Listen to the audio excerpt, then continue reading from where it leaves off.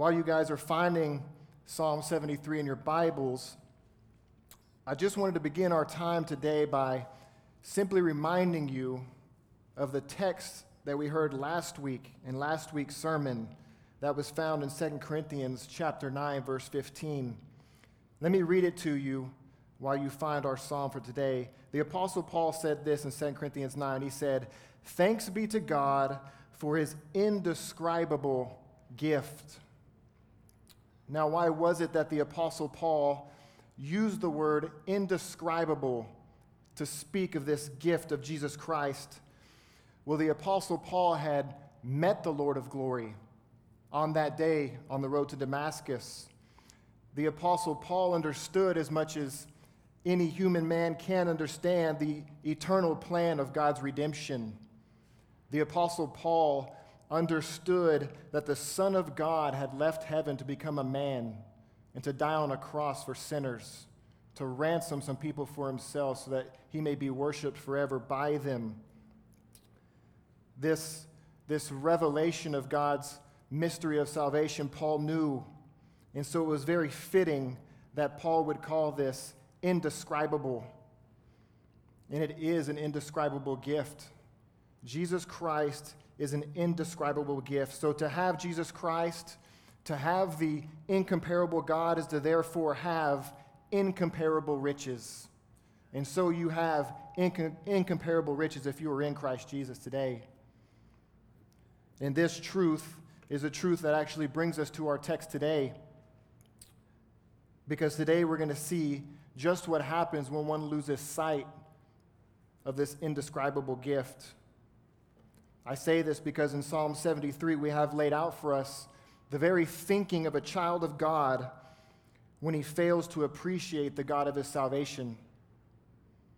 We will see how his mind becomes overcome and clouded by doubt and temptation. And it's not a sexual temptation that the psalmist will fall into, but an even worse temptation than that. A temptation to question in one's mind the very promises of God. A temptation to question the very goodness of God. And a temptation to forget the indescribable gift that we've been given in our salvation, which is namely God himself. I chose this text today because I think that Psalm 73 is one of the most honest, sanctifying, and encouraging texts of Scripture for a Christian to know. This is one of those texts that we should all hide deep into our hearts so that we may not sin against our God as the psalmist does. And so the sin that we're going to look at today is not one of those sins that's immediately noticeable by others looking on at you. But as with all sins of the heart and the mind, it will inevitably lead to an outward manifestation of rebellion against God that will be evident to all. And I think if we're honest with ourselves, we will be able to see a little bit of ourselves in the psalmist's words today. The man in our psalm, attributed to writing this psalm, the man pouring out his heart and revealing his sin to us, is a man named Asaph. Asaph is a Levite. This man Asaph is actually attributed with writing 12 of the 150 psalms that we have in our Bible. 1 Chronicles chapter 16 tells us that this man Asaph was in fact King David's right-hand man when it came to the worship of God. Asaph was in charge of the very worship before the Ark of the Covenant. And so I say all this to say that this man who falls into this deep sin is no mere proselyte. He's no new man to the worship of Yahweh. But in fact, this man, as we'll see, that comes right to the very brink of apostasy, was a very godly and righteous man, most assuredly. And so I say that to say that none of us are beyond falling into the same sin that Asaph falls into. And so we'd all do well to take heed to what Asaph has to share with us about his experience. So let's begin. Psalm 73, verse 1.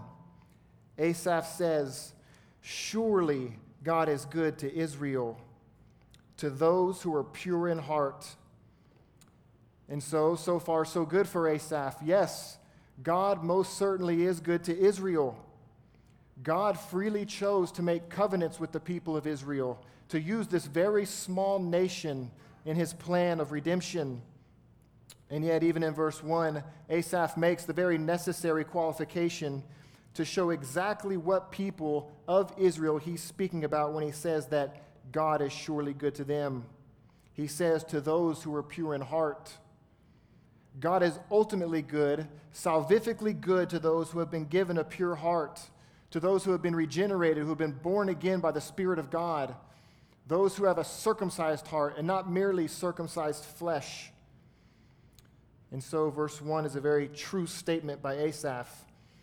This is a statement that Asaph would have heard his entire life. This is a truth that God is good to Israel, to those who are pure in heart. Asaph would have been taught this by his parents his entire life. Asaph would have heard this statement from the elders of the people of Israel. And Asaph would have seen this truth in the very scriptures themselves. This is Asaph's theology. This is what Asaph believes, that God is good to those who are pure in heart.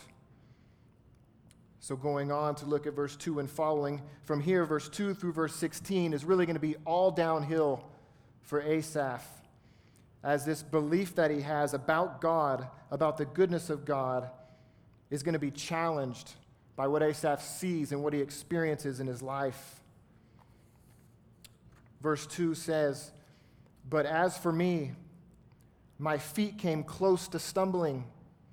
My steps had almost slipped, for I was envious of the arrogant as I saw the prosperity of the wicked." Here, Asaph states his sin for us. Asaph had become envious of the wicked due to the prosperity that they were enjoying. And how far did this envy take Asaph in verse 2? He says to the point of almost stumbling. Very close to the point of slipping, he says. And I think it's very important to realize that this stumbling and this slipping can't simply mean that Asaph was going to stumble from temptation into actual sin, because in verse 3, Asaph admits that he is already fully in sin. He's envious of the wicked. Asaph is already breaking the Ten Commandments. So because Asaph is already in sin, I take this next step of stumbling and slipping that he's in danger of falling into as being full-out apostasy and unbelief, a giving up of sorts. Why maintain this difficult life of holiness if the wicked always seem to be the ones prospering? This is Asaph's dilemma. God promised to be good and bless those who are pure in heart. So why is it that the wicked are the ones receiving all the good things in life? I think we can really get a good feel for Asaph's perspective as he looks at these wicked men. Because if you'll notice in the second phrase of verse 3, this word that our Bibles have translated prosperity to describe the lives of these wicked men, this is the Hebrew word, in our English, the Hebrew word that's translated shalom. And if you're familiar with the word shalom, this is quite often the word that the Bible uses for this great peace that the people of God share and have and experience when God is for them and protecting them. And for Asaph to use the word shalom to describe the lives of these wicked men shows just how distorted his view of them is. So let's go on in the text to see what all exactly it is that Asaph is perceiving in these wicked that's so enticing to him that would cause him to actually envy them. Verse 4 and 5 say, "For there are no pains in their death, and their body is fat. They're not in trouble as other men, nor are they plagued like mankind." So the first thing Brother Asaph mentions is he speaks to the fact that he sees many of these rich folk going on into eternity without any pains in their death. These men seem to die peacefully, surrounded by many family and friends.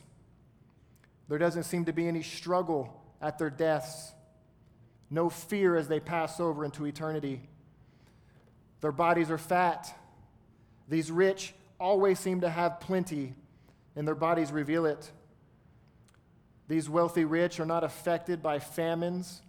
They're not affected by the bad economies like everyone else. Their ribs are not showing like the day laborers who are simply trying to work from meal to meal, trying to survive. Verse 5 goes on to say that because they have plenty, they're not in trouble as other men. The word used here for trouble is simply denoting these common struggles of the daily grind that most of us have in our lives. The constant struggle to stay in the black, to stay out of debt, the fight to keep your job. These wealthy aren't concerned at all with these seemingly small details of life that seem to bog many of us down and drive us crazy at times. For us, it would be like seeing these rich whose lawns are always perfectly manicured, but they're not the ones mowing them. Their mansions have no problems, and when they do, they call the contractor and say, get it quick fixed and upgrade that while you're at it. Their vehicles don't break down because they're always new. These rich just don't seem to have the problems that most everyone else has to deal with. And so before we get too deep in this, I just want to make one necessary qualification. There's something that we need to establish before getting too far into this. It's this, that simply having money and even being rich and wealthy is never in and of itself in the Bible condemned and called sinful. King David himself was most certainly extravagantly rich. The Apostle Paul, in his letters to his own churches, addresses the rich Christians several times without ever hinting at the thought that their wealth was sinful. And yet the scriptures do give many warnings about the entrapments and the dangers and love of money. Just look with me here at verse 6, where this wealth and ease of life leads these unregenerate and wicked people. Verse 6 says, therefore, pride is their necklace. The garment of violence covers them. The text here describes the wicked as clothing themselves with two things, pride and violence. And is it not true and fitting that the text lists pride first? Because when one becomes so prideful to the point that he will actually put it on like a necklace, with this type of pride comes a boldness and a lack of godly fear that will inevitably lead one to be willing to commit acts of violence with no expectation or fear of repercussion. With pride comes a tendency to look down at others, to think less of them. And with this digression in one's thinking, they will easily come to the point where they will oppress and do violence to those who are not worthy as much as they are. The saying's true, with money comes power, and with power comes corruption. And with corruption comes oppression. And these wicked rich men love it. Verse 7 through 9 is going to go on to describe more of this pride and what it leads to. Verse 7 says, their eye bulges from fatness. With these words, the writer's trying to describe just the eagerness and excitement that these prideful men experience as they go about seeking out their sins. Their eyes can never be satisfied. They're on the very verge of having to come out of their heads to get all that they can see. The text says that the imaginations of their heart run riot. There's no fear of God with these sinners. They think, they do, and they say whatever they wish, with no limit to seeking out everything that their hearts desire. Verses 8 and 9 say, they mock and wickedly speak of oppression. They speak from on high. They have set their mouth against the heavens, and their tongue parades through the earth. These men have so seared their consciences that they freely mock and wickedly speak of oppression. There's none to challenge them, so they openly abuse and oppress the poor. These men are so bold that they actually voice their pride against the very heavens, the dwelling place of the Most High God. And so the question is, how is it that a godly man like Asaph could actually come to the point of becoming envious of arrogance like this? Could it be that these boasters have been so given up that they've completely rid their minds of the only true sovereign God and have begun to view themselves as gods? And could it be possible, just as it was with Eve in the garden, that we would actually be tempted by the thought of how amazing it might be to actually be like God? Is this not what is at the heart of this temptation? To be on top of the world, doing whatever you want without a care in the world? This is the temptation. Have you ever even thought or wondered for a moment what it would be like to be this rich and this powerful? Have you ever weighed in your mind whether it would be worth giving up this Christian walk to seek out all the pleasures that you could find if you were to go headlong into this world and forfeit what you know would be your eternal destiny? Have you ever weighed that out? Well, brothers and sisters, do not be deceived, because these fanciful thoughts are straight from the pit of hell. And thank God that He has kept you from stumbling in these times when you've thought about this for too long. There has only been one who has ever been able to perfectly ward off these temptations. When offered the entire world by Satan himself, the Lord Jesus Christ said without hesitation and answered with Scripture, "You shall love and worship the Lord your God and serve Him only."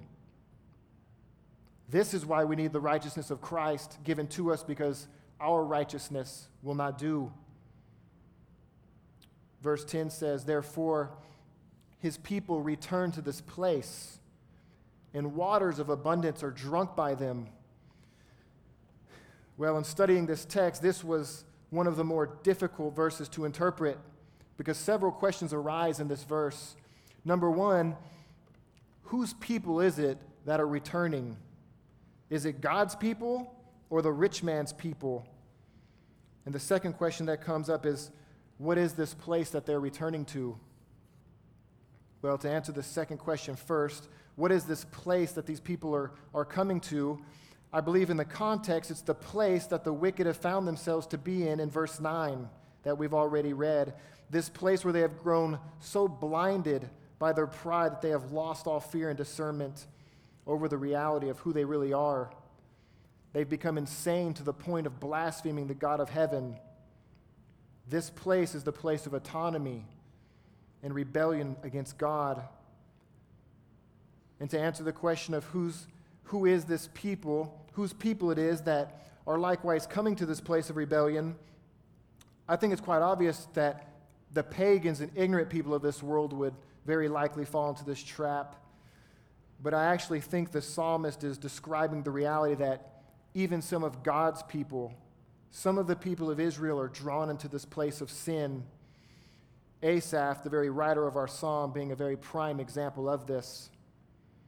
These depraved and boastful men, in their deluded confidence, a confidence that is so great that it boasts all over the earth, even to the heavens, actually entices and emboldens others to follow them in their folly.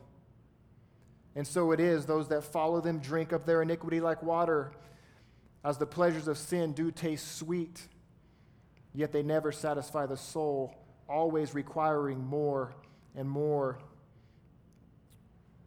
These boasters in verse 11 say, "How does God know? And is there knowledge with the Most High?" What's interesting is that these people, even at this point, are not questioning whether God is really there or not, but simply whether He is aware of what's going on down here on earth. The wicked are thinking, God must not see my wickedness, or even worse, He doesn't even care, because all I've been doing is prospering. The people of God likewise begin to wonder, God, do you know what's going on down here? These rich are getting away with murder, and you're doing nothing about it. And so with verse 12, Asaph concludes and sums up everything that he's been describing for us concerning these wicked and arrogant men. Verse 12, he says, "Behold, these are the wicked, and always at ease. They have increased in wealth." Well, now we have a change of focus in our text. Our brother Asaph is going to turn his direction from looking outwardly at these wicked men who remain prosperous to looking inwardly at his own life and how he's chosen to live his life. And this is what he thinks to himself in verse 13. He says, "Surely in vain I have kept my heart pure and washed my hands in innocence. For I have been stricken all day long and chastened every morning. How low has the thinking of Asaph fallen? What happened to the bold declaration that we saw in verse 1, that God would in fact be good to those who are pure in heart? What happened to Asaph's confidence in the goodness of God? Asaph here is describing the regrets that he has of living a godly life. And Asaph had lived a godly life. He says he had been pure in heart on the inside.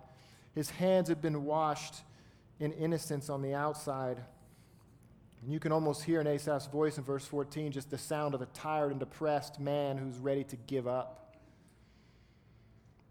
These are the words of a man who has taken his eye off the prize. Yes, a godly life is a very difficult struggle.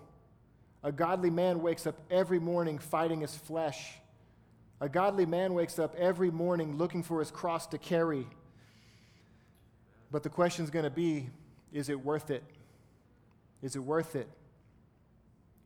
Asaph goes on to reason in verse 15. He says, if I had said, I will speak thus, behold, I would have betrayed the generation of your children.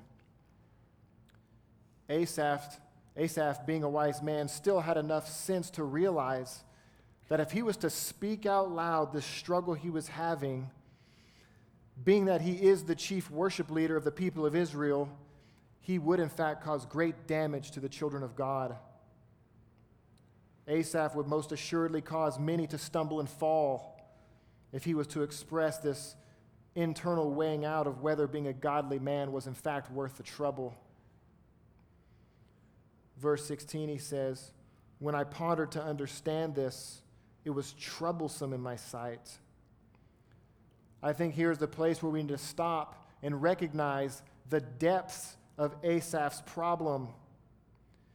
Because Asaph's problem in sin was not simply that he saw some people getting rich and wanted to be rich too. Asaph's problem was a theological one. God had promised to be good to Israel, to those who are pure in heart, so why is it that the wicked seem to be the ones blessed and not Asaph, who is the godly man? Are God's promises not going to be fulfilled? I think Asaph's main problem is that he viewed some of these old covenant promises of God in a very simplistic and even worldly way, in a way that lacked faith. Let us consider the great example of Abraham. Abraham is a perfect case in point of how a spiritual man trusts the promises of God despite his present circumstances. God had promised Abraham that through his descendants, specifically through the descendant of his son Isaac, would come the promised seed, the Messiah, who would bless all of the nations. God made this promise to Abraham about his son Isaac. God then proceeded to command Abraham to kill this son Isaac and make him a sacrifice. Did Abraham then question the promise of God that he had made to him? No. Abraham believed that God would even resurrect his son from the dead to fulfill his word. Again, God made another promise to Abraham. This promise was concerning all of the land that Abraham was to inherit and pass on to his descendants. But when Abraham was old and dying, Abraham was not possessing or controlling all of this land marked out for him by God. All Abraham had at the time of his death was a small burial plot. And yet there's no record in Scripture of Abraham on his deathbed saying, God, what about the land you promised me? Abraham died not having seen the fulfillment of many of the promises. Abraham, as I said, did not see the nations blessed by the one coming through his seed. Abraham did not control the land promised to him at the time of his death. Abraham's children had not become as numerous as the sand in the sea, as God had told him it would. But Abraham waited patiently in faith, even through death, knowing that God was faithful to his word. And it's only because of our place in history that we get to see many of these promises fulfilled. We even get to see the spiritual and redemptive significance of all these promises in the words of the New Testament. But our brother Asaph, on the other hand, Asaph seems to have been expecting all his blessings here and now and is not sure why God is not coming through for him. Asaph also seems to have been expecting judgment to be poured out on these wicked immediately and was not willing to allow God to deal out his retribution when he seems fit. We're not told how long Asaph struggled with all of this in his mind, but from the depths of his description in this text, we know that this was not merely a random thought. Asaph was coming all the way to the point of nearly throwing in the towel. But, brothers and sisters, by the grace of God, all of these maddening and warring voices inside of Asaph's head were about to be silenced once for all. We're going to see here in verse 17 to the end of the chapter, Asaph's restoration of faith and reason. All of this internal confusion that he had in his mind continued until verse 17, until I came into the sanctuary of God. Then I perceived their end. What was the means of grace which God used to restore Asaph? It was the sanctuary of God. The sanctuary, the place of corporate worship for the people of Israel, the place where the necessary sacrifices were made, the place of fellowship among the people of God, and the place where the book of God's law was kept. The very word of God, which reveals to us the mind of God and his eternal and infinite perspectives. All of these graces were brought to bear on Asaph when he came into the sanctuary of God. And brothers and sisters, all of these graces we likewise enjoy when we come together as a church. We look back to the final and perfect sacrifice of Christ, and we worship God for it. We fellowship around our shared salvation. We study and we submit ourselves to the Word of God. In the same way as Asaph, when we come together for public worship, our reason and our perspective is properly restored to us. Because, brothers and sisters, sometimes it only takes a week for our thinking to be derailed, for us to become deceived and think wrongly about things we believed all our life. All of the graces that God provides to us through his church are necessities for the genuine Christian. If he thinks he's going to make it to the end of this narrow road we call the Christian life. Because you're doing nothing but setting yourself up for failure if you neglect the church of God and the direct command of Scripture itself not to forsake the assembling together of yourselves, as it says in Hebrews 10:25. So Asaph that day comes into the sanctuary of God, possibly to minister to the people of God himself, and is reminded of a great truth. He says in verse 17, "Then I perceive their end." Asaph suddenly realized that it's not the present and passing circumstances of one's life that really matters, but it's the eternal state of one's soul. What really matters is whether one's going to be loved or hated by God for all of eternity. And for these wealthy reprobates that Asaph has been envying, there's no doubt what their fate is going to be. Asaph goes on to describe this fate for us. Verses 18 through 20, he says, "Surely you have set them in slippery places. You cast them down to destruction. How they are destroyed in a moment. They are utterly swept away by sudden terrors, like a dream when one awakes. O Lord, when aroused, you will despise their form." What is this slippery place that the Lord has set these evil men upon? This slippery place that slithers all the way down to hell is ironically their prosperous positions here on earth now. This great trap which God in his sovereign judgment has handed out to these people is that he's given them over to the riches and the pleasures of this world. It's the trap of riches. Remember the words of Jesus himself in Luke chapter 18, verse 24. He said, "How hard it is for those who are wealthy to enter the kingdom of God. It's easier for a camel to go through the eye of a needle than for a rich man to enter the kingdom of God." They who heard it asked and said, "Then who can be saved?" But he said, these things that are impossible with people are possible with God. This trap of riches is so strong, it's so binding, that it takes the miracle of regeneration for one to escape the love of this world. Remember the response of the rich young ruler to Jesus himself just previous to these words in Luke 18. The rich young ruler who had much was not willing to give up his possessions, even to have eternal life. He thought that he owned many possessions, but as we saw in the text, his many possessions owned him. And back to these enemies of God in our psalm, just when these men have all but put God out of their minds, once and for all, God will then suddenly, in a moment that they've least expected it, crash down upon them and will cast them down to destruction and destroy them. The terrors and troubles that they never experienced here on earth will for eternity be theirs. All of the fame and pomp that these wicked have attained in their lives will instantly be brought to nothing. As verse 20 describes, it will all appear just as a dream. It will all disappear just as a dream does when one awakes from their sleep. When the anger of the Lord is aroused and his wrath has been kindled, he will despise their form, the text says. The Lord himself will wipe these wicked from the face of the earth forever and will bring upon these unexpected souls the justice that their deeds deserve.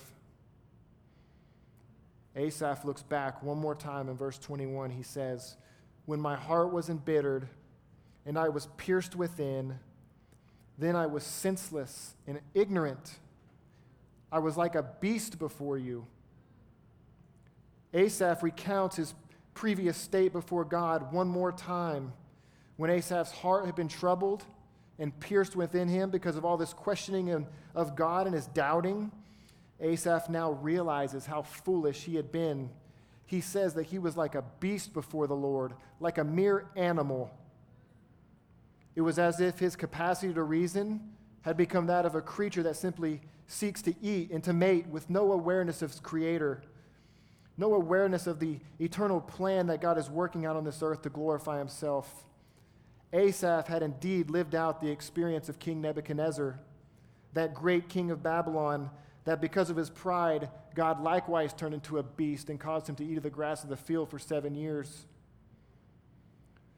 This thinking and mindset that Asaph had fallen into is literally rock bottom for a man of God. Because I think it's bad enough to fall into the temptation of being envious of some of those maybe in the church who have much and seem to have a very nice life. But to be envious of these who are the wicked, the very enemies of God himself, to envy them is indeed a lapse of judgment of epic proportions. But lastly, and brothers and sisters, for my favorite section of this psalm, we now have Asaph back in full communion with God, and now Asaph is going to bless God for his salvation, despite his own lack of faithfulness. He says in verse 23, Nevertheless, despite his beast-like thinking, he says, I am continually with you. You have taken hold of my right hand. With your counsel, you will guide me, and afterward receive me to glory. Brothers and sisters, we have a faithful God. Despite our times of faithlessness, despite our times of sin and beast-like reasoning, the God who has called us to himself will be continually with us. God has taken his hand to ours, and there is none who can snatch us out of his hand. He is greater than all, and all whom he has called he will glorify. In verse 24, Asaph specifies the type of counsel that it is which will guide us all the way to glory. He says it is your counsel, speaking of God's counsel. This is the counsel which will lead one to eternal life and everlasting glory. Asaph's problem from the beginning was that he was attempting to figure out all of the providence of God and was attempting to figure out all of God's sovereign distribution of blessings and judgments based on his own finite and limited understanding of things. If Asaph would have but trusted the word of God from the very beginning, he would not have put himself through this dark night of the soul that he found himself in. Brothers and sisters, our brother in the faith, Asaph, learned many hard lessons during his trial. As I said, he allowed his understanding and judgments as a mere creature to overrule what the infinite Creator God has revealed to be true, namely that God is good to those who are his people, to those who have been given a pure heart. An equally as important lesson, and it's the one that I started the sermon off with today, is that Asaph failed to treasure the indescribable gift which had been given to him when God saved him. The moment we fail to see our Savior as indescribable, we're opening up ourselves to find satisfaction in other gifts, gifts that this world can provide: money, power, pride, fame, good looks, entertainment, games, etc. All of these will fade away, instantly leaving you naked, helpless, and sinful before an omniscient, holy, and just God. And so you must be covered in the righteousness of Christ on that day. You had better treasure Jesus Christ and his righteousness now before the cares of this world grab a hold of you and blind you to the sure counsel of God.